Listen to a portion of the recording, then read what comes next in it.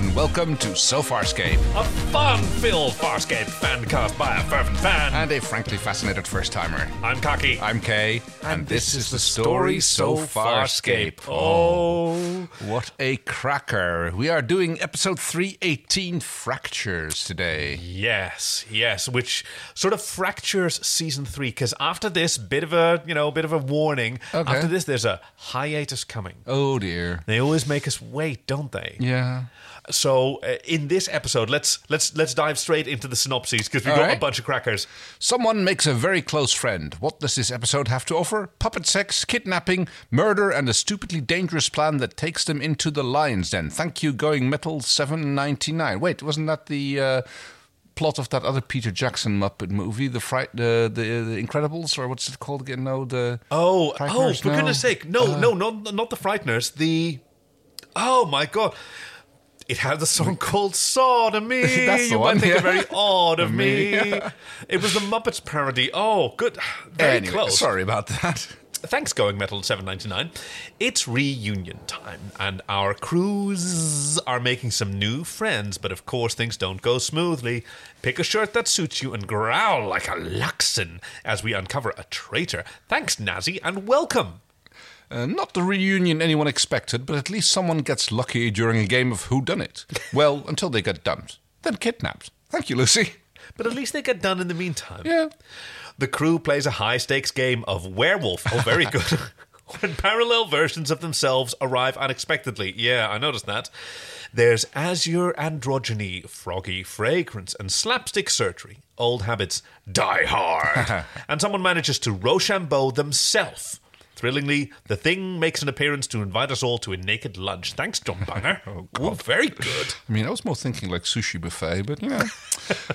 The crew has guests, but it's not long before someone starts killing them off in a real-life interstellar game of Cluedo. Maybe a game of Operation might help diffuse situation.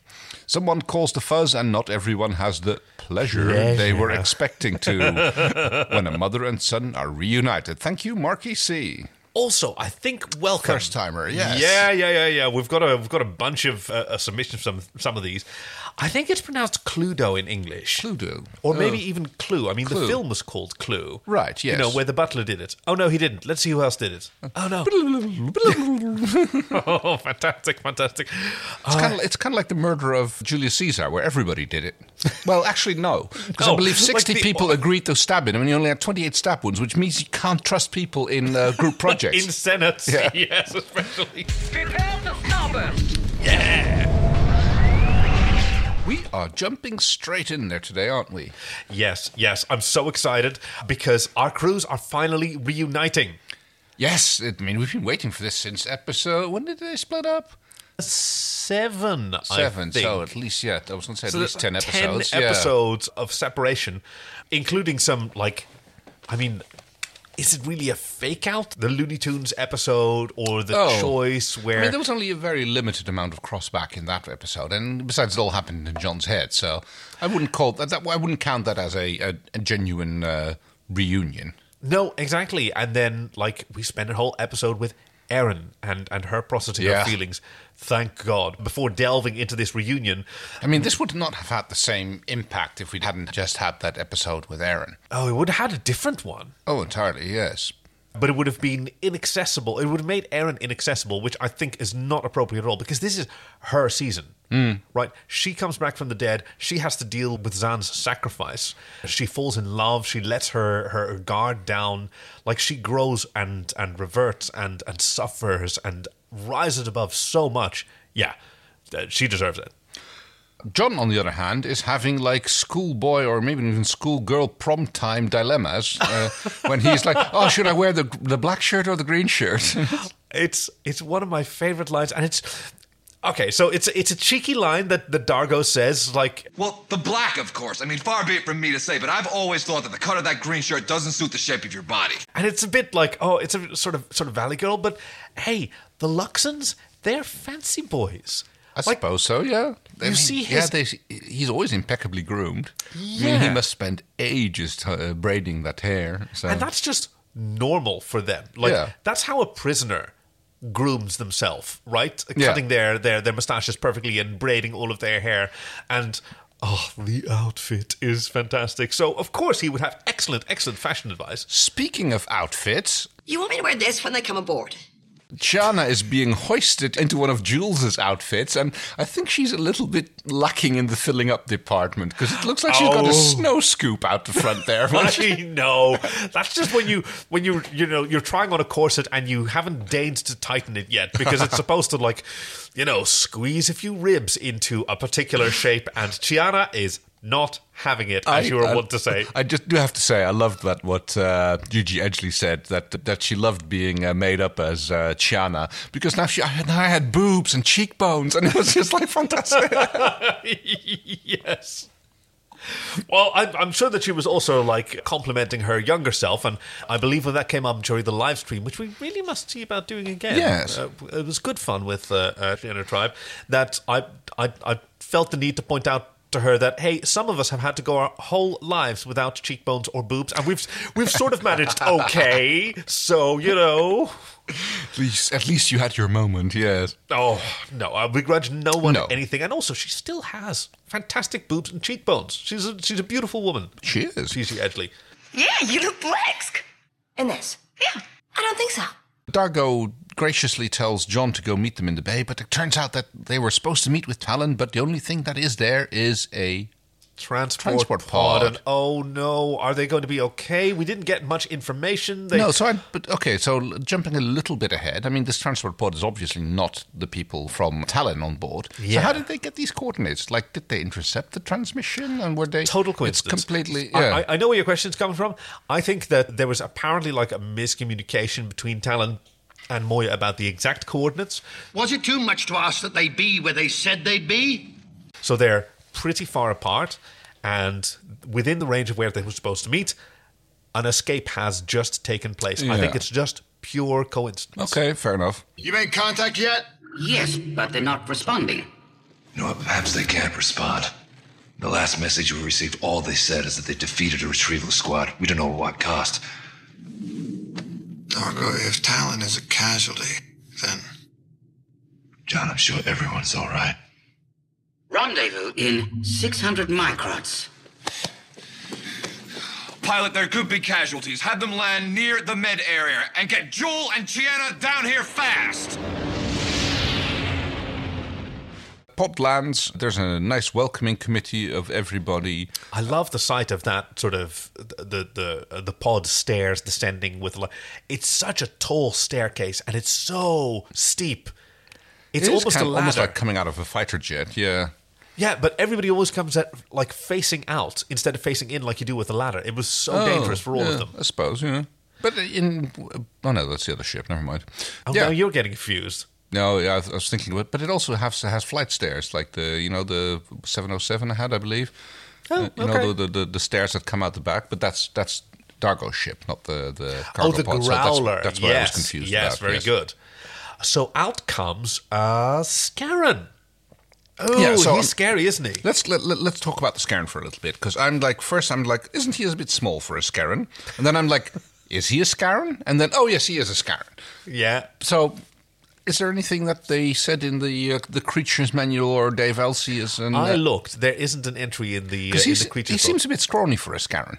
Yeah, well, small head. It's still the same performer. So it's still Thomas Holsgrove who said that he appreciated being able to. But yes, the head is smaller. It was closer to his cheekbones. So there was less strain on his neck. Yeah. So yeah, this is apparently a different type of Scarron, or maybe that's a physiological effect of having his heat gland removed. Yeah. As we learn. If you are concerned because of my heat protection,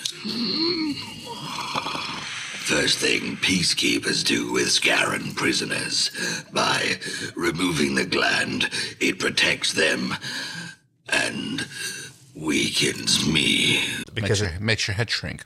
Well, we don't know what they're like. If anything, I got the impression that he was younger, but yeah, I don't know why. Less developed. I mean, he's got the sort of sunken cheekbones. He has glowy eyes. Yes. Which I think we've seen that on Tauza, the female Scarron that raised.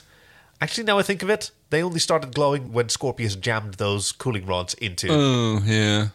So everybody's got their guns out and drop it. And yes, indeed, he, to his word, he does drop it, which turned out to be a PK Tech. Oh, golly God.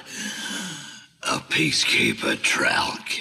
Which he calls a Tralk, and Tralk means slut, as we know. So I kind of like that because we have a tall warrior, a Nabari, a Hynerian, and a peacekeeper. Yes. Or yes, I was going to make the pun PK Tech boy. Yes. Ooh. Yay! Because the PK Tech boy is played by... I looked up his name earlier and I've forgotten, but it's Mouse from The Matrix. I mean, when we were watching it, I go do we know him? Because he kind of looked familiar. Yeah, and of course, this is around Matrix times. I mean, a year or two later, I guess, at this point. Yeah, but I think this came out late 2001 in America. So he would still look very similar to the way he did when he was filming The Matrix. I know, bless him. He's so charming. Yes. We don't see enough of him in this episode, I think. No, he keeps his clothes on. And, yes... You wanted the towel scene again from... I did. Battlestar Galactica towel scene. I was going to say Titan AE, but yeah. Okay, so did you clue into the fantastic symmetry here between the... So we've got escaped prisoners. Yes. Obviously, yeah. Yeah, from a warrior race and the Nabari, which, she wasn't one of the original ones. No, and no Zan and no human, but yeah. Yeah, I kept thinking, what was the blue light supposed to represent? Is that John's mind blown? It was the blue light special, I suppose. I guess we're going to see more of him. Them. I don't know what the pronouns are. Oh, the blue light? Yes. Oh, interesting. Let's find out. Because blue is appropriate for Oren. Oren. She's the Hynerian. She's got blue hair. Oh, yes, she does. Yes. Yeah. Very good point. Weird spelling to her name, Orrhn. Orrhn. Yeah. Yeah. We're talking about Hynerians. Who knows how they spell? Well, apparently we do, because that's... that was in the fair enough. In the credits. Who, true to a Hynerian, seems to have just the same appetite. And I must say, I love the little tempura tentacle that she's holding there in her hand. It's like... The food is so good. Because, they're all in the galley in the center chamber, and Jewel is pulling another meal out of the microwave, walks over to the Scarron, who is busy talking to Dargo, and then dumps it with Oren. You have more Generase syrup. Who... As you say, has the same appetite. The food is so great. Asks if they have some more sauce for one or the other. There's a bit of back and forth of what they were doing. Apparently, so the pod was going to be used for a weapons test. Yeah. The peacekeepers loaded some prisoners onto a transport to see how their new weapon would affect the transport pod and these prisoners. And they escaped. Yep. But they were shot at by the weapon. But the tech was still on board. So did they just try to overpower the tech and then made off and then they shot them anyway and that's the one. Yeah, they figured that's the one.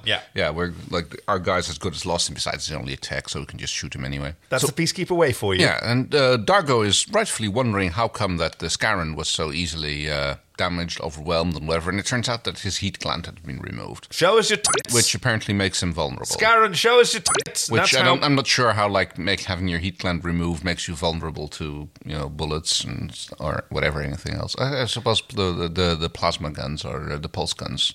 It's most of a heat effect, so I guess that would help. Maybe. I have no... I think when he gets shot, it's on the scar, and the scar hasn't healed. They specifically... Yeah, I know, they specifically mentioned that, but... Look at those glorious tits that he's got, though, by the way. I mean, all the... I'm not a tit man, you know that, but... Look, all the Scarrons so far have had wonderful, wonderful boobies, and they have great push-up bras. All the Scarron men, at least, that we've seen. But, they really sculpted them nipples, didn't they? And someone put some effort into that. Sort of a gentleman's corset. Speaking of boobies, I noticed that Horan also was wearing something bra-ish and I'm just do I... Oh, was she? I mean, if you look at her outfit, she kind of has the way it's cut. It's kind of cut it's there's room for boobs there, which I was thinking on amphibians. Why? How? What? Yeah, exactly. I mean, Rigel has said... I'm not really a body breeder. Although this episode seems to suggest otherwise. Yeah, I mean, at least they seem to be able to recreate quite successfully. Oh, yeah, very good. Yes. Yeah, you wouldn't expect... After pleasure. Pleasure. Oh, males. Everybody's pairing up. Yes. And what like by like. I found really remarkable is that they're all really on board with their counterparts. Mm-hmm. All of them. I mean, obviously, Rigel and Oren a little bit more, but now we have Chiana and the non-conforming Nabari. Yes. Hubero wandering about. I don't know that she is the right pronoun. I mean, the actress is female, and but Let's go with they, because like they're distinctly described as androgynous. as an androgen, yes, Yes. yeah. So let's just go with they. I think that's proper because Chiana uses the she/her pronoun before learning that Right. Hubero is an androgen. Not exactly male, not exactly female. Or both, which yeah. I mean, Well. there's a bit of a weird scene where she just drops Trow to explain Yeah. now, which is And Chiana seems like fascinated. When I was growing up, I was told about androgens, but they were always taken right after birth. I never met one. At least you didn't think you ever did. But I don't know. I mean, maybe Nabari just have entirely different Mivonks, so having a sort of like combined or, I know, or but it's duplicated just like, or I mean, she intersect. seems to be more like It's like, well, not oh, but more like and she's fascinated. Like I mean, Yes. that's the only way I can describe Yes. how she acts. She at that likes point. people who are interesting. She's very stimulated, and Yeah. She really likes Hubero. Hubero is fantastic. I mean, she has this really good haircut. It's this sort of Roman haircut, but she's got the silver hair. Sorry, they pardon me. Romulan. Romulan is say- very good. But they're getting on like a house on fire while exploring the very damaged transport Yes, pod. which the blue light special is being smeared all over the inside. But apparently that is not a problem because their body parts can survive apart from the rest for up to half a cycle, I believe. they Yes. said. Yeah. As Hubero explains to John when he picks up a bit of the sort of slimy whatever's lying around, like, Giblets. yeah. Yeah. Because boolites, as a species, have a much higher metal content, and so the metal-dissolving weapon disassembled the boolite. And smeared him all over the bulkhead. And he's still alive. You have to try to save him. Help put him back together. Meanwhile, on Talon, they're wondering where Moya is, because apparently you can't just make an appointment with your mum and expect both of you to show up on the same bus station. Especially I'm Rigel is talking particularly to vexed. you, mum. You know. I know she doesn't listen. Erin puts Stark's mask down. She's got a very cold sort of attitude, like she's... Yeah, she's almost like, I mean, she promised Stark that, well, she didn't, but Stark asked her to give it to John, but she seems a little bit meh about it. Yeah, she's true to her word. She's returned to her stoic soldier's way. Yeah. And they're looking for Moya. At which point we cut back to Moya. Pilot says, "He's here. Good He's news, here." everybody. He's coming. He's coming. Because just on the edge of each other's senses, they found each other, and they're rushing to meet up. Wasn't it established that Talon had a larger sensor range than Moya? Yes, I think that was the case. I think Talon just detected her and started moving toward Moya, and then Yes, yeah, they informed. set an intercept course, and now they are coming. And John goes all schoolboy again.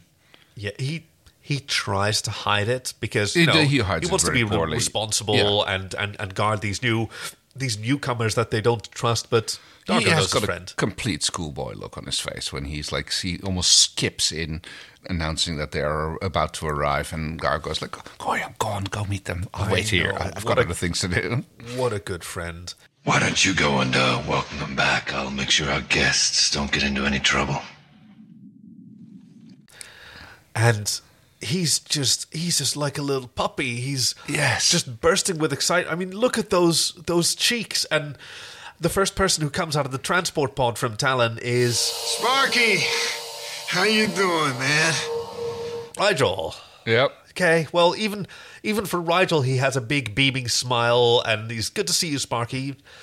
And Rigel's like, oh, Yes, good to see you too. hello. Oh, yeah. Awkward. You better not have stolen any of my stuff. Yes, that's that. I guess it's funny that they're still going at each other for that kind of thing. And next out is Crace, who goes, huh, Well, hello, you. hello. Almost forgot you were there, and he's still laughing and like Yeah. giddy almost. And then there's Aaron. And I was like, okay, she's just going to walk straight by him. But no, at least she had the good graces to say, Hello, John.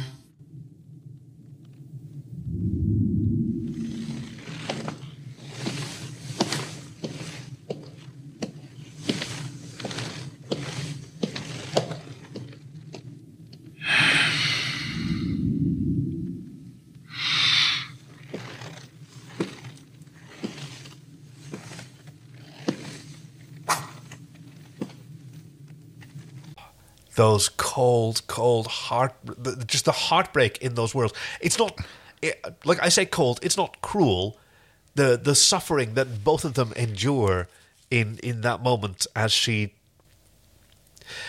So apparently Ben Browder and Claudia Black had very clear ideas of what they wanted to do with this scene. And they discussed them with the director, Tony Tills, and with the writer, Rockne S. O'Malley. Another Rockne jam this episode. And she really did, as you said... Claudia Black wanted to just blank him and walk past, but they had to honour the words on the page. She had to say, Hello, John. And it's just the iciest, most heartbreaking greeting. yes. And like, yeah, if either of them had been in tears or like yelling at each other, that would still be better than... Yeah, and at this point you're like, oh God, she's like completely closed herself off again and we're back to, yeah. Yeah, but like, can you imagine? She walks out and she sees, and he even put on the black shirt. Yep. Yes, of course. Yes. And he says, well, there's a familiar face. And like, he doesn't know that he's doing it, but he's making it, it's so much harder for her now. Yeah. At least Crace takes a moment of time to explain to John that the other John died. Yeah, hands him a bag, which is probably the other John's belongings. Stuff, yeah. And you see on Crichton's face, what a performance by Ben Browder, by the way, to communicate so much in his face, realizing everything that implies and what Erin must be going through. Yeah.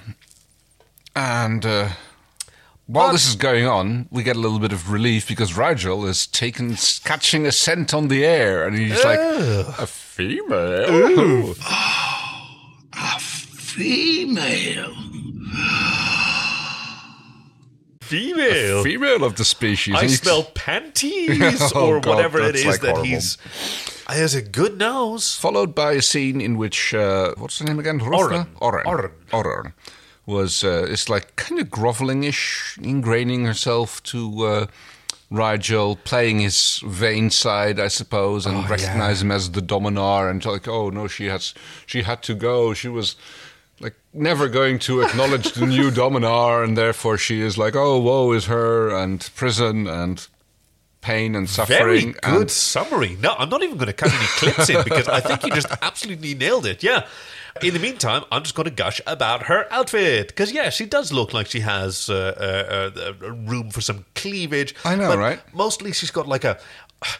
I mean, Terry Ryan dressed her in like a red boa and she's got blue hair. Yeah, she's got granny hair. She's got... Yeah. Jonathan Hardy, the voice of Rigel, said she looked like such a common little creature. Reminded her of Phyllis Diller, and I think David Kemper compared her to Carol Channing, neither of whom I particularly know. No, it doesn't ring a bell, I'm afraid. But they play women of a certain age on television. Kind of like in their Mrs. era. Bouquet. She had. I mean, to me, I was hoping she would be awesome because I am, as is widely known, a huge fan of Lwaxana Troi from Star Trek: The Next Generation, Deanna Troi's mother, who is a woman of a certain age, as the phrase goes. I think she's middle age is fair to say, and she is just tremendous. And I was hoping for the same from Oren. She has a sort of Golden Girls look about her and yes, a little bit, yeah. Tremendous sexuality because she... she's, definitely a lot of the sex. Those little duality. close-ups on her eyes, and she's blinking away. And those weird nostrils that Hynerians have. Oh, I shouldn't have been speaking of myself, of my travails, when I am in your presence. Forgive me, Your Highness. Forgive me. Now, it is permissible for you to be the focus of attention if I desire it. And I do so desire it. she is Rigel in drag. Right. In terms it's of just an old Rigel puppet, I suppose. yeah, well, I mean, Well, an old of Rigel. course, different Exactly. makeup and different earbrows and all that. Yeah. Between seasons, I think 2 and 3, a new armature was designed for Rigel with more mobility, and this is his old armature and I think a fresh skin that was painted over with some extra features. I mean, her earbrows are more voluptuous, and she's got a little tuft of hair and no moustaches. But yeah, I sort of feel like her lip sync isn't as good as his lip sync, and it may be because she's using the older armature. Yeah, could well be. I mean, I have noticed that Rigel has gotten even more expressive in this season than he was before. So And she was performed by a puppeteer called, I think, Fiona Gentle, who also provided the voice, which was initially like super cockney and as Jonathan Hardy said, a common little creature. Meanwhile, Chiana is hearing things. Like, she's going like, oh, A pulse blast, didn't you hear it? I heard a blaster shot. It's happening. Okay, and this is the part, like... It's happening again. I'm frailing sense and stuff before it happens. It's happening again. Is there any other part that she was having premonitions? God, Kay, I've been trying to lead you like a dromedary to water for the past few episodes. In Scratch and Sniff, when Chiana was rescued from the drugs man by John wearing the infrared thing, and she takes it off the infrared thing, takes it off his head, to protect it before he gets punched in the face. How's your neck? It's fine. I don't mind sticking it out for you. You don't want these broken. Oh, I just thought that was because she saw the dude standing there walking towards them. I know. And in the last episode, what's it called? The Looney Tunes one. What's it called? Yeah, which Chiana wasn't in. No, the Looney Tune one, she totally was. Because she and Dargo... Oh, she just didn't get a Toon version, that was it, yeah. No, exactly, she didn't get a Toon version. Yeah. But just a... Hey, Princess, watch out. Watch out for what? Chunks of metal. Don't get hit. There's no metal down here. There's just mud. And then nothing dropped. And then later, Dargo dropped something. And then Jewel blamed her. And even way before, an episode ended... And it was with John on the command with Chiana, and he said, Dargo, you still in the cluster? No, he's not down there. He's here. No, he's down in the cluster. And then a few seconds later, he shows up. How did you know that? What? How did you know what? I've been trying to sort of pull this realization out of you for a while, but it's okay. Well, now it got there. I completely missed it in my first turn as well. I was hoping I could encourage you to do better. At this point, I'm just like, what do you mean again? What are we going on about? But so apparently this has kind of almost been troubling her. Yeah, she's aware that she's somehow sensing things before they frelling happen. Precogniting. Okay, no, I like that. I mean, there's ignition and igniting, so precognition and precogniting. I know, right? Why are you applying logic to English pronunciation, though? That seems a fool's errand. I mean, I'm still convinced that the past tense of squeeze should be squozen, not squeezed, but... Yes. And the past tense of tweeting is twoted. I always go as twatted. There's a Clarice moment as Aaron passes the cell where the Peacekeeper... PK Tech Boy slut is kept, and he said, "I've got a big reward for you." And she goes like 200 Drakas. Apparently they have a currency. Maybe that's soldiers' pay. That makes sense that they get paid in script. And he says there's more in it for you with all these escaped prisoners. Because a living ship full of escaped prisoners, most of whom who now have duplicates. Whoa, everybody's getting twinned. Oh. Well, I suppose. Dargo has, basically a twin in Najgil, Scarran, and Chiana has a twin in Hubero. Both of them were already twinned before. Yes.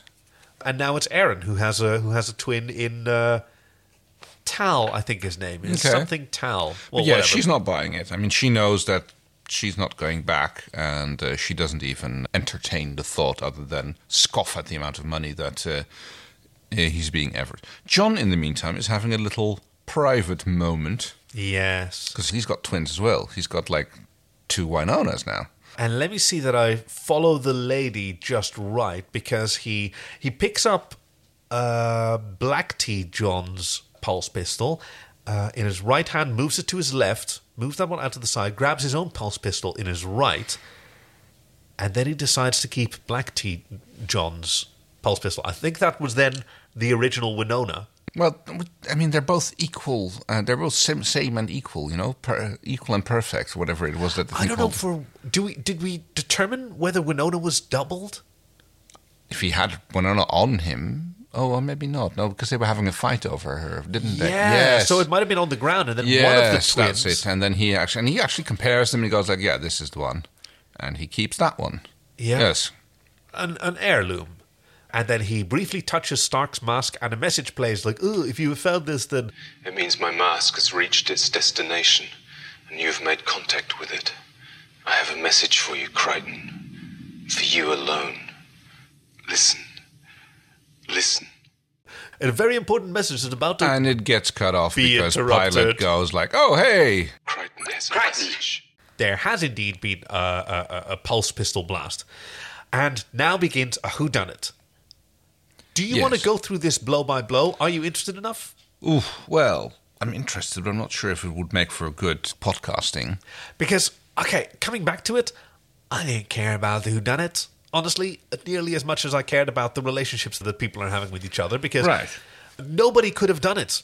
Everyone was with their double. The PK Tech slut was in his cell.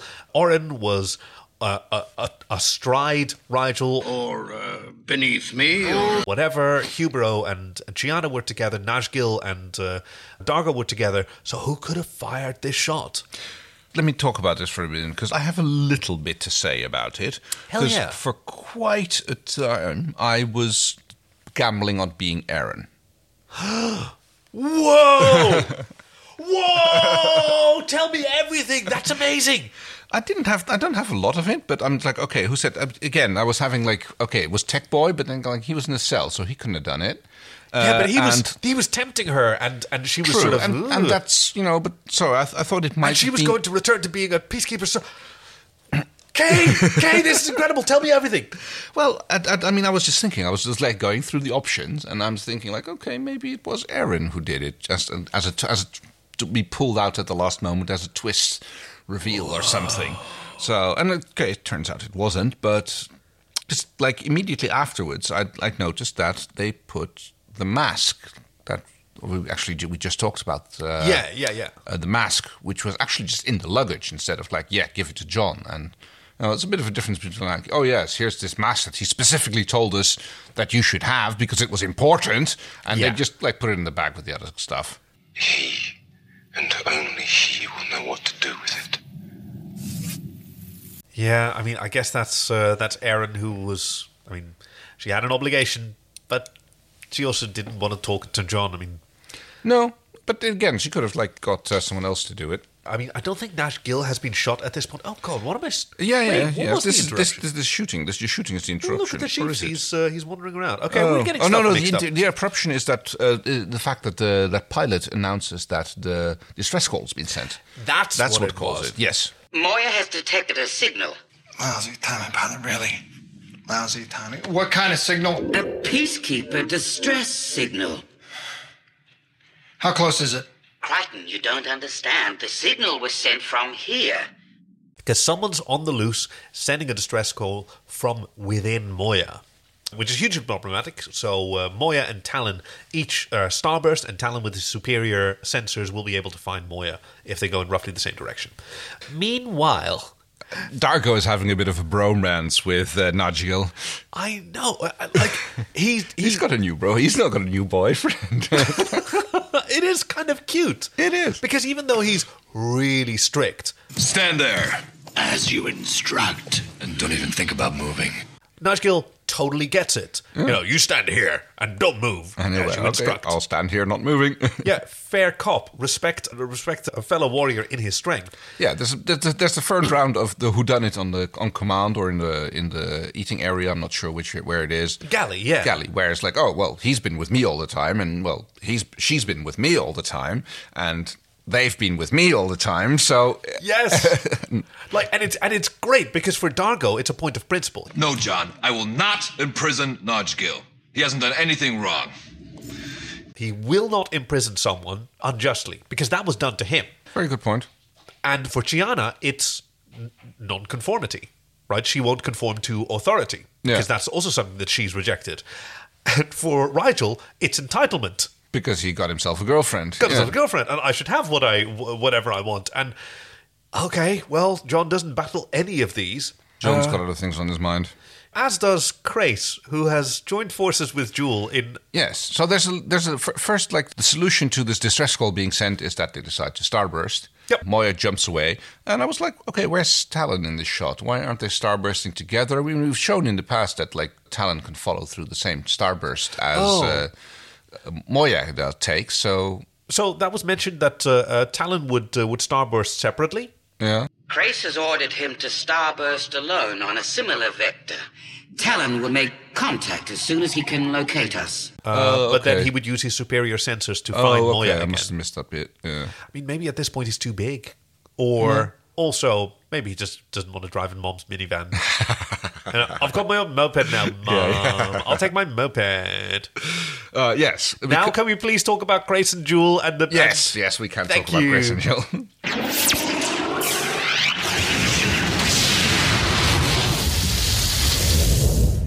According to Hugh Barrow's rendering of the Boolite, this obviously goes here. Wrong. It's clearly vascular, not skeletal. Put this piece there, attach that piece to there, then there. Yes, well, that would seem to be correct. Because they're in the med bay and they've got just a table strewn with... I mean, in another episode, this could be a banquet. Yes, totally. Right? That's what I said. It's like it it's like a sushi buffet that we got here. And they're trying to piece him together. They're what the bluegill, or what was it called, the blue lie? A boolite. Boolite. Boolite. The Boolite. Very good. And they've both got white smocks on. And she's wearing this really weird collar. I mean, she's got like weird outfits before, but this is like, I don't know. I think she's had that before. That's with her underarm corset that she was pairing it with. Yeah, but now she's wearing it above the white smock. And Yeah, you look black. Yeah. So yeah, they're just arguing over which part goes where, basically. Hubro provided a drawing of roughly what the Boolite used to look like, which Crace very confidently is using to suggest that, like, I need to attach this bit, and yes, I'm prioritizing the brain and the mouth so he can tell us who shot him. And she goes like, well... Not unless he sits on his mouth. I mean, I've heard about people talking out of their arse, but that's... Sit on my face and tell me that you love me. Yes, very good.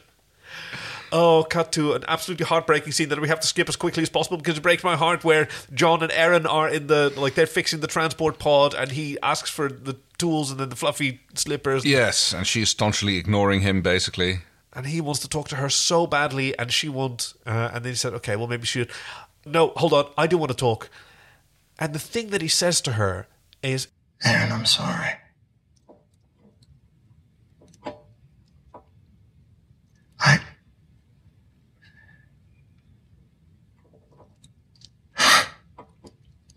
The thing that he cares about, on top of everything that he's feeling about his loss and longing and whatever... Yeah, it's her loss. Is knowing that she's suffering. And that's the thing.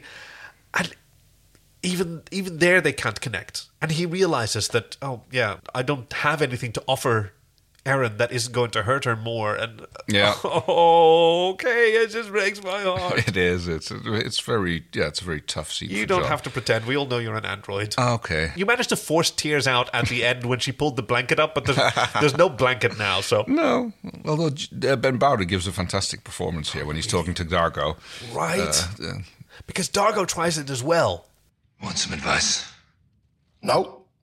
He tries to offer some advice, and John rejects him, and he sort of collapses, and like he knows he needs it, but he knows he can't ask for it either. And then Dargo sits with him and tells him, "Oh, my friend, I don't know what to say. I don't have any advice. It's difficult, isn't it?" Like the thing he says, it's difficult, isn't it? Yeah. I love that their friendship is restored to this point. Yeah. You're jealous of the other you, aren't you? He died. The other guy. Copy. But now Aaron thinks that you're the copy. John, though, decides to take matters of his mind and goes to bother Rigel, who is being uncharacteristically naive, I would say, here. Yeah. Hey, man. How you doing? Crichton. Shh. Because... Yeah. Like, he's thinking with his mivonks, which John even accuses him of. Absolutely, yes. Basically interrogating, oh, no, she's been here the entire time. We get a great little scene straight from Starship Troopers. Like, 20 minutes? Oh, we can do that. Yeah. Are you ready to go again? Again? We have half an hour. Because that's how long they've got before the transport pod will be ready, and as far as John and the rest of the crew are concerned, everybody else is going to be leaving again. Escape prisoners will just go up. I mean, like, why? You don't own this Leviathan. You don't have any more right to it than anybody else who's on it. Like, why wouldn't you? I was genuinely wondering when they first came aboard, it was like if that was going to be like, oh, are we going to get more crew expansion? Like, I mean, they've been whittling them down recently, and in this season of death, so I was like wondering, like, okay, are we going to get some extra crew members? But no, apparently this is not the plan.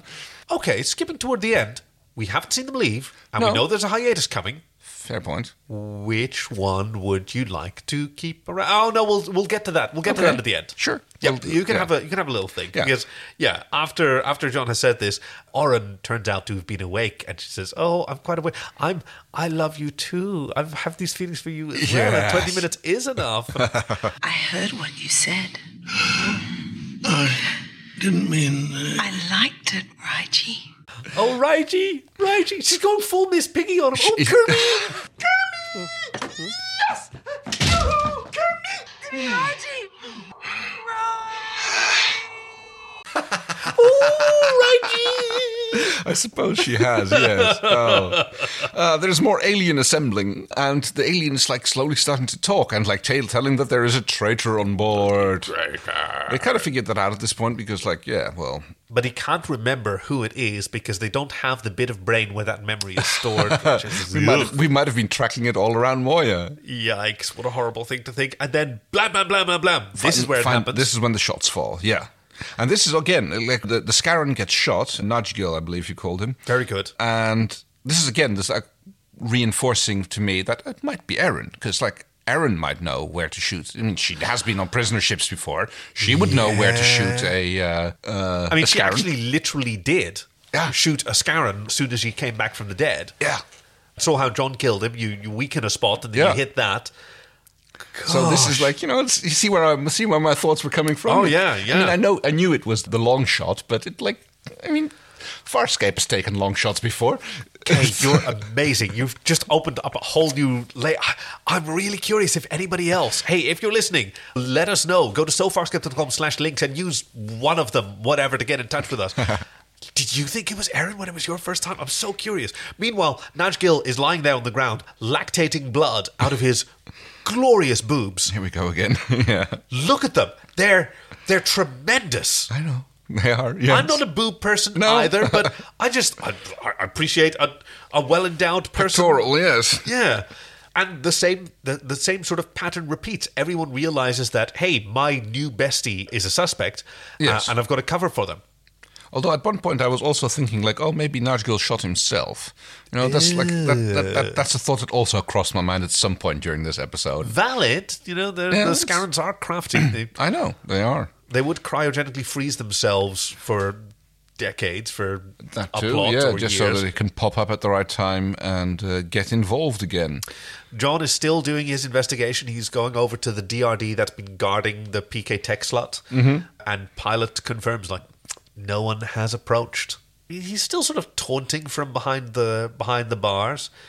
Yeah, we don't get enough of I've actually got that as a note here. We're not seeing a lot of this tech, which again led to the possibility that it might be him anyway, because we know that those cells aren't particularly secure because Rigel managed to get out of them more than one time. Yep. So that leads to him being the other person who would know where to shoot a Scarron. Oh, yes. Good point. I mean, so would Dargo, but Dargo's too honest. Yeah. Like, he wouldn't claim someone as his bestie and then murder him on the side. Besides, the Moya crew isn't on the suspect list, really. No, true. They don't... No. Well, Rigel. There's always Rigel. There's always Rigel, but Rigel's been busy getting his mivongs fondled, so... I mean, like I said, Rigel seemed like uncharacteristically naive, but then again, he might have not had Hynerian intimate contact for 100 cycles or more. Very well put. So... Yeah, that's true. I mean... Oh, it happened to Dargo as well. Remember back with the Scorvians, with Back and Back and Back to the Future? At the end, he goes... I am normally unaffected by females during a crisis. It's just... It has been so long.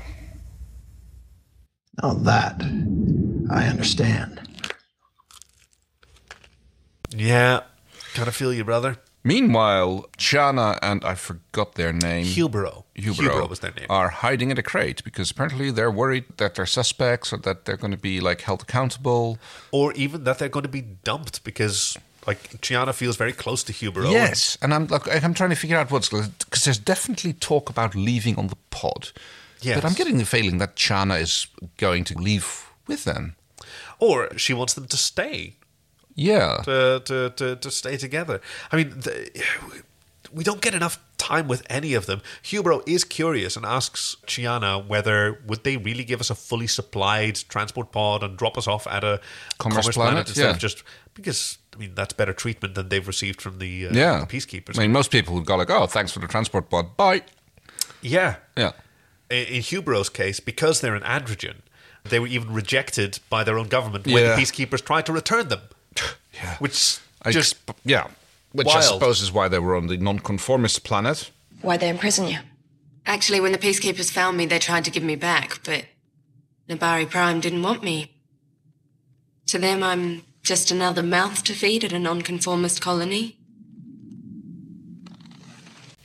So I noticed that, interesting, I'm not sure why he was doing it, but at one point when John is running through this corridor, he's making a point of touching all of the ribs in the corridors. Yes, I saw that. I was wondering what the idea behind that was. The first time was when Talon's transport pod was arriving, and I figured he was just soups excited and just rattling his fingers along those ribs. Oh, Moya is really beautifully lit in this episode. Oh, yes. Although I noticed at one point you can clearly see that the ribs go down and there's kind of like a bit of a gap between the rib and the floor, like the prop piece is slightly... not really noticed that very often in the past. But really? Because I think it's always been the case. When the sort of side ribs, they never quite touch the ground. Okay. There's always been a bit of clearance. It just seemed a little bit more obvious here. Let's see, more whodunit stuff, and then we get to the point where the DRD, who is watching our tech slut, is, as you like to refer to them. You've got a lot of slut on your mind recently, don't you? It's how he was first introduced, our calling card at PK Tralk. I suppose you're right, yes, they did do that. He gets zapped, although this time, Pilot immediately notices, DRD's out. Oh, and I can't tell the cell door's open. So yep, and there's a lot of shots of people in hallways, including Hubero solo. So we're trying to think is it secretly Hubero? Is it secretly who is it? Who is it? But no, our female of the species is more deadly than the male. Yes, very good. She draws out a knife and takes. She goes, "I've got to get you! Got to get you!" You royal slut. I really do have slut on the mind. You're right. I've been noticing it over the last few weeks. It comes up quite a lot. Well, I mean... It's a good word. Yeah, and we are sluts. I know. So, I know. Birds of a feather flock together. And so now she's got a knife to Rigel's throat and they're skulking through the little both sort of... packed on the throne sled, floating around. Yeah, I was wondering, does she have her own? Or No, I think they're both... they're kind of hanging off to the sides on Rigel's. That's right. We really need you to move your ass now. And I'm afraid I must insist. And she reveals to him that she is a soldier. Yes. And that apparently he would never be caught dead with a lowly soldier. That's why she had to pretend to be a lot of conspiracy stuff that, honestly, it would have been better with a Cockney accent. But I'm not sure what her game is. She was going to get shot by the peacekeepers, And now she's going to throw back in with the Peacekeepers because this is a good idea? I kind of missed the reasoning behind... So after their escape, but before their arrival on Moya, she made a deal with the PK Tech Boy. Yeah. To return to Peacekeeper territory in exchange for a pardon or a commission or whatever. Why, Oren, why? You were a prisoner of the Peacekeepers like the rest of us. 'Cause, my dear gullible Dominar, the odds of staying free stunk. So I struck a deal with the Tech. When you were on Moya, you were free. For how long? I don't want to spend my life running from the Peacekeepers. And once I got here, I found a superb bargaining chip. You. They'll be far more interested in recapturing a full royal than a lowly soldier, like myself. Like PK Tech Boy has the authority to do that. You know, it's like when the cops tell you, like, yeah, just like confess everything, then we'll make sure that you get off easily. No, cops don't have that authority. It's like, you get me a signed piece of paper from the, whatchamacallit? The public prosecutor. The prosecutor, thank you. Yes. And then we'll talk. Like, cops can lie to you. You know, they will lie to you. Okay, but it may be known, certainly to a soldier, Yeah. that the Peacekeepers should have a standing minimum offer of a reward for escaped prisoners. Yeah, Right? but if one of the people trying to claim that reward is they're like, oh, well, thank you, then we have like an extra reward for us because we caught even more of them. Yeah, but then you're never going to get prisoners turning on each other to turn them in. Like, No. okay, so you're a peacekeeper, right? Or you're the peacekeepers. You're some kind of like peacekeeping organization or pacification organization for hire. Yeah. The fewer prisoners. Back to my theory that they're just hired thugs, but Well, we know that they are. They were hired by the Delvian government. yeah, that too. He and the other conservative Pa'us hired the peacekeepers for external security. Right? So governments hire them for military and urban pacification, I guess. So the fewer prisoners escape from you, the better. Yeah. So if 4 prisoners escape from you and one of those turns the other ones in, you want to reward them because that means... Prisoners will always be wondering whether or not everybody else can be trusted, which... Yes, yeah. No, yes. That's a and good point. You got them all back. And one of them you pardoned and the other 3 you didn't lose. So Yeah. that's a win. Fair point. It's what I think. I mean, I get that. That's probably her reasoning. Okay, and here's the point where I'm thinking, like, Tech Boy has got himself some guns, and the marksmanship he displays here does not give me confidence that he could hit a Scarran in the sweet spot. But he didn't. Yeah, that he was did. Oren.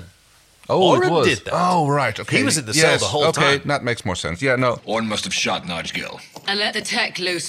Because I'm thinking, like, boy, is he a lousy shot. Well, so's Chris. I mean, they...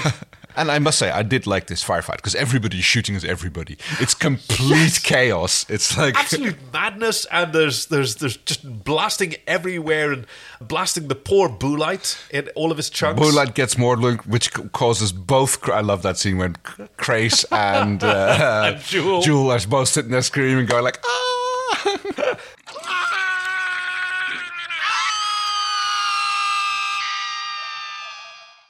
And Lonnie Tupu was worried that was so out of character because, yeah, Crace wouldn't be worried about that. But Tammy McIntosh sort of talked him into it, like, it'll be funny for the blooper reel. So we just sort of looked out, and then we did the scream together. Yeah.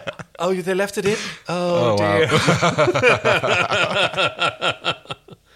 Yes, unfortunately, this is where...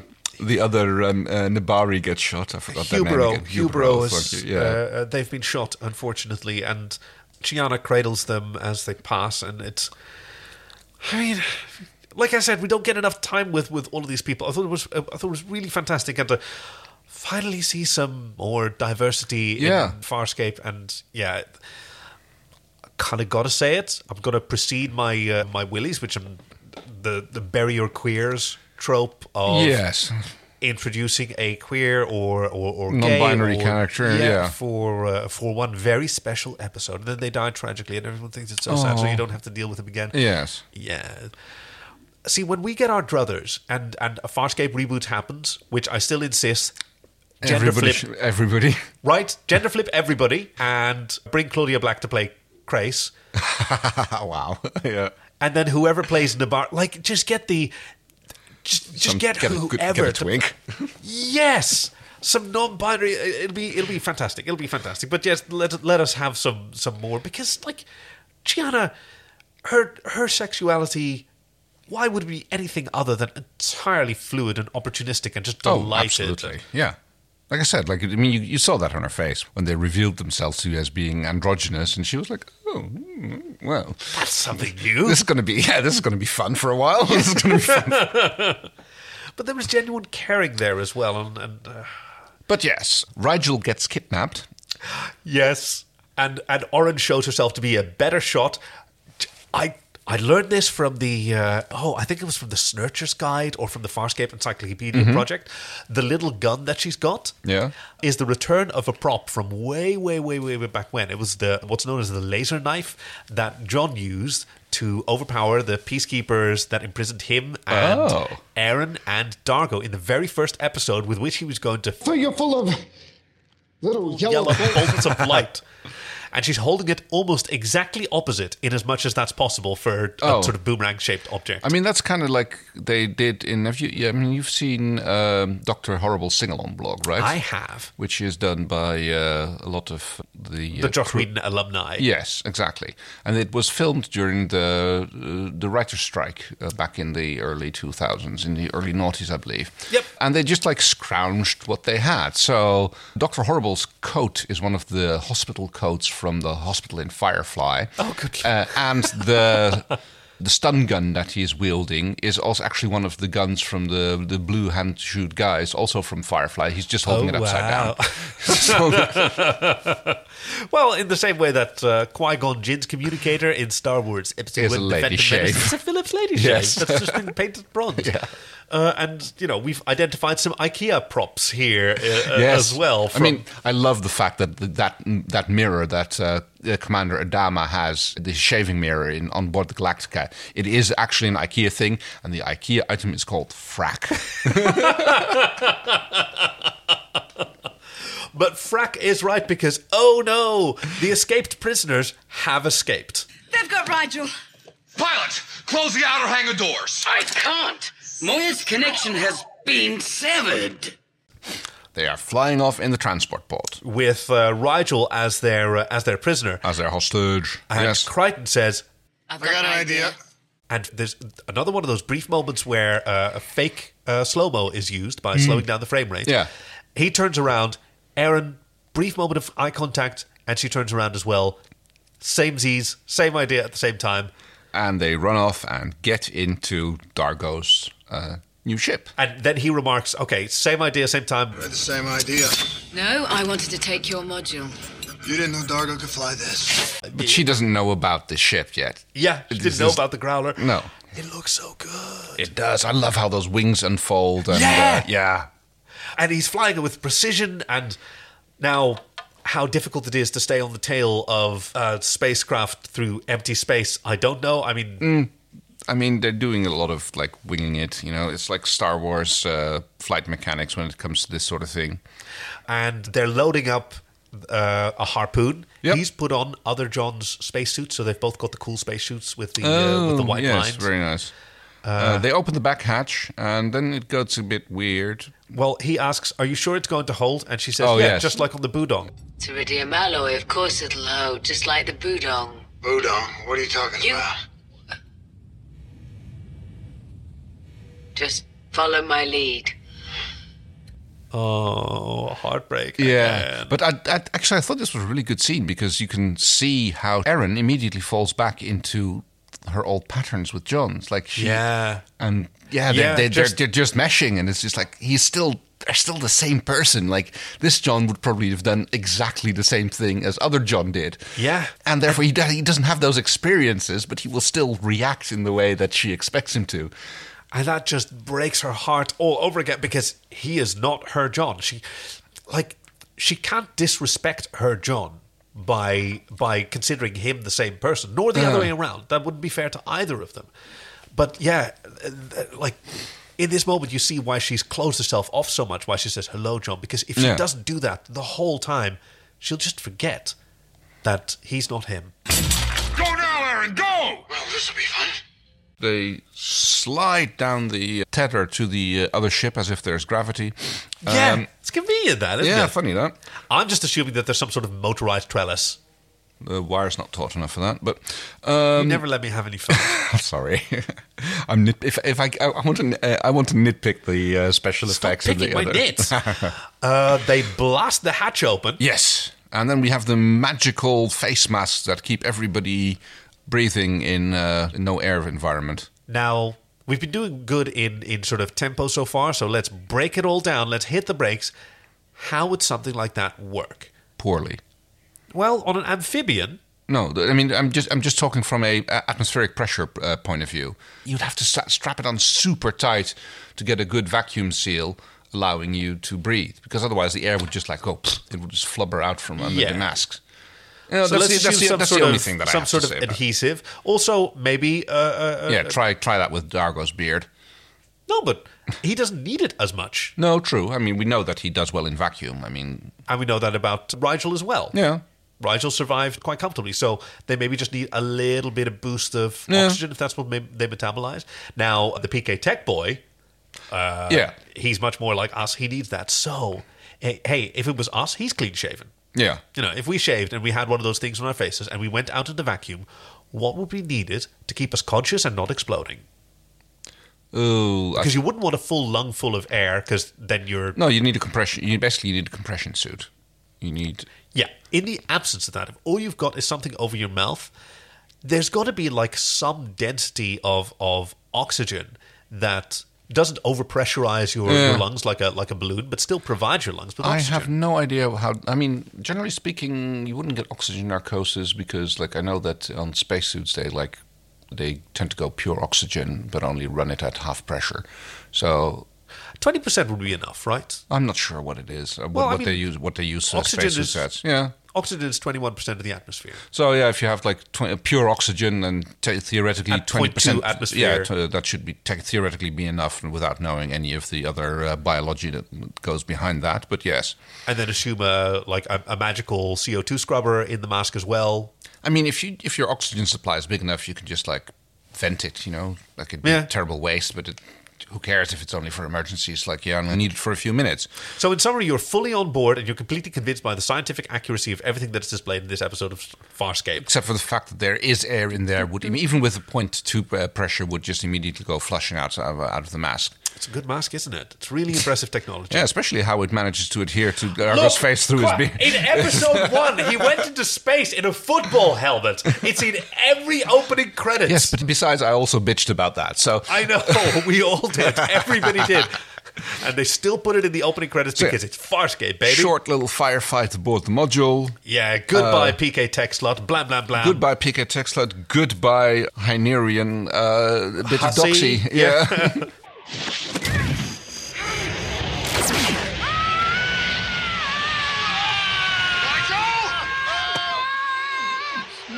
Rigel cuts her loose, even calls her a bitch. Hey, Rigel, your judgment does not make... Like, he should be respecting her for just seizing opportunities. No, right? Absolutely, yeah. But, I mean, it's not the same if you're the victim. No, especially it's not. For Hynerian royals. Still, shame on you, Rigel. Yeah. I will not be taken to task for having a trusting nature. Women. But all's well that ends well.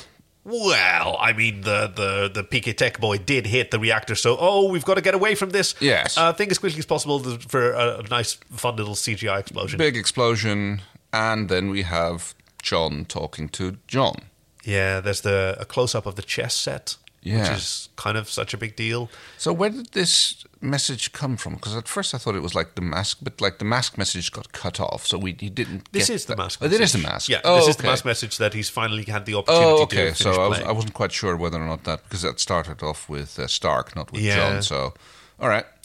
And it's both of them sitting across from each other. Talon John and Moya John now both wearing black shirts, and leather pants, and just kiss. But okay. And well, it's only a hologram. That wouldn't stop me. Yeah, I mean, yes, fair enough.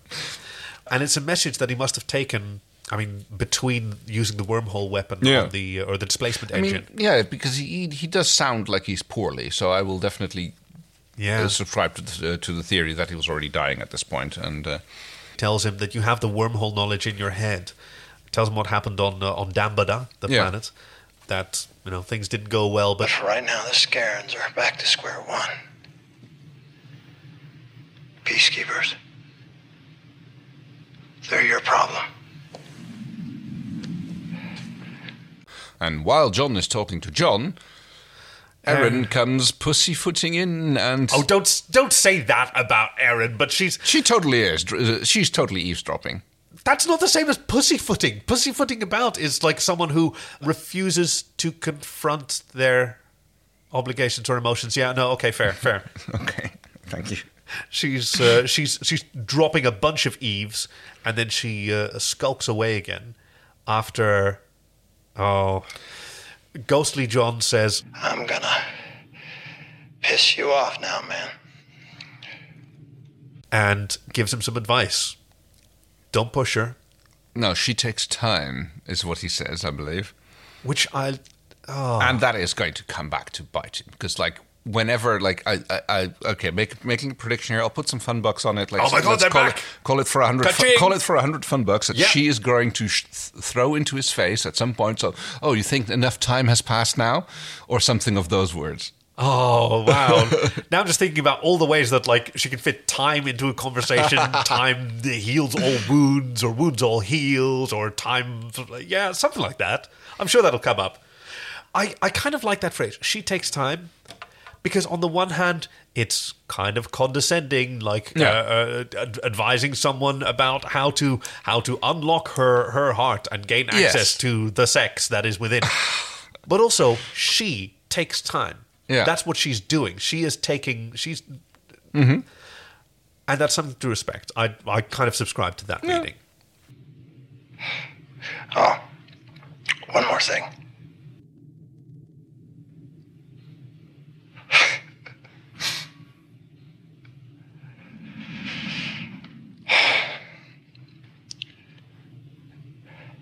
Good luck, John.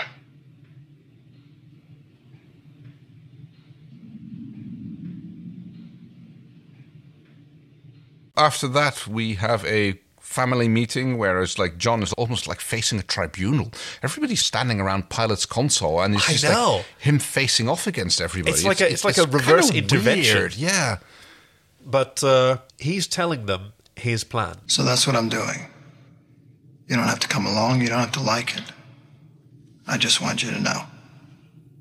I'm going to go for Scorpius. I'm going to go back to the command carrier, and we're going to take care of Scorpius. And he's specifically saying, you don't have to come with me. You don't have to agree. Yeah. I'm just telling you, which I kind of like. And everyone's gathered around, and Jules wearing an eye patch. Yes, because she got some giblets in her eye, I believe. Yeah, because from the blue light special, Tammy McIntosh had a minor eye injury, and she wasn't able to wear the contact lenses on that day. Oh, clever! Yeah, I bet. I forgot his name. Dargo's actor went hey, if you just if you can't you don't have to wear the contact lenses if you play your cards right. That's it. That's probably true because they were mates before. Oh, okay. Yeah, I mean they were flatmates before when he was in Farscape and she wasn't. Oh, okay. They shared a flat for a while. That's cool. When she was a backup singer in his band. Oh, nice. Yeah, right. But yes, it is Erin who is the first one to decide that she will, in fact, join John. I don't see another option. Scorpius has the knowledge from my brain, and I'm not going to let him shaft the universe with it. And I'm so curious about her motivation. Yes, same here. I mean, she must respect the sort of heroism and sacrifice. There's probably also something about her wanting to serve as a soldier again, and now she has a quest that she can join. Yes, I suppose. And I mean that might be a PK thing because Crace is next. Yeah, Gaze goes gives him a bit of a sly look, and okay. I mean, it's is he just going where Erin's going? And yes, maybe not. Maybe not. I don't know. I wouldn't put it beyond him, but Pilot says that Moya and I are against this idea in totality. I'm sure Captain Crace is aware that Talon resists also. So you've got the three human-looking crew and the aliens sort of opposing one another. Yes. And we fade to black. We end up on an old-fashioned 90s freeze frame. I don't know if it's a freeze frame. It's a freeze frame. It's a freeze frame. Is it? I'm looking at the GIF again. I'm pretty sure it was a freeze frame. Or is Ben Browder just really good? He died with his eyes open. You know, that's really difficult. I couldn't die with my eyes. God Lord. Ugh. I take it back. I take it back. And here comes the cliffhanger where we were left for many, many months. And about what's going to happen. Yep. In the grand tradition of So Farscape, we will now also have a hiatus. Have another greatest hiatus, but we've picked a good one this time, haven't we? Absolutely. Do you remember which one we picked? No. I don't think we actually discussed it nearly enough. We had some options, but I think that... Wait. What's it first? She gives me a Woody. She gives you the Willies. Ooh, okay, damn. Ooh, it's a tough one. Yeah. Willies is going to be really tough because I'm not sure I actually had one. I mean, okay, I'll cop out and say that the air mask, the breathing apparatus was my Willy. Fair. But that's just... Fair. You can have your petty little willies if you want. Oh, God. Don't say it like that. I know what I said. Actually, something I just realised. Is the Scarron, isn't Ajgul dead? I mean, we didn't see him did you see him in that last shot? He's not there, is he? He's not at the he's not at the team meeting. No, he's not. Huh. Interesting. Huh. So, okay. Huh. Yes. Kaki desperately trying to keep a poker face here. So, my Woody is going to go to Jewel and Crace's hanging around the lab and trying to reassemble the Blue Light Special. That was going to be mine too. Oh, and especially the Scream. The Scream was fantastic. Yes. It was so out of character, and I love it so much. Oh, Crace, he's just kind of a little squeamish boy, isn't he? He is, but he dealt with him pretty well while he was just like looking through the giblets, and then it was only when they started getting splattered all over him when they were getting shot at that he went for the Scream. I know. I sort of love that he tried and that he didn't sort of balk at it. Apparently, like every PK soldier is secretly a tech inside. They do seem to have that going for them. Side. So where does your Willy go? Oh, God. That's okay. It's okay. We knew what we were doing when we named this segment. It's not getting enough time with these other characters. I mean, yes, this could have been an entire three-parter on its own. Yes, just the concept of these escaped prisoners meeting some escaped prisoners who are essentially them and having to sort of re-examine themselves and discovering new aspects of themselves, because each of them is a sort of heightened version of one of our heroes. Yes, it's kind of like a mirror, but like a funhouse mirror, I suppose. Yes, exactly. Yeah. And I would have loved to learn more about the Scarron culture and more about the... Oh, so he's not coming back then? The Nabari. It's good, this poker face, isn't it? It just goes up and down, you don't know where it goes.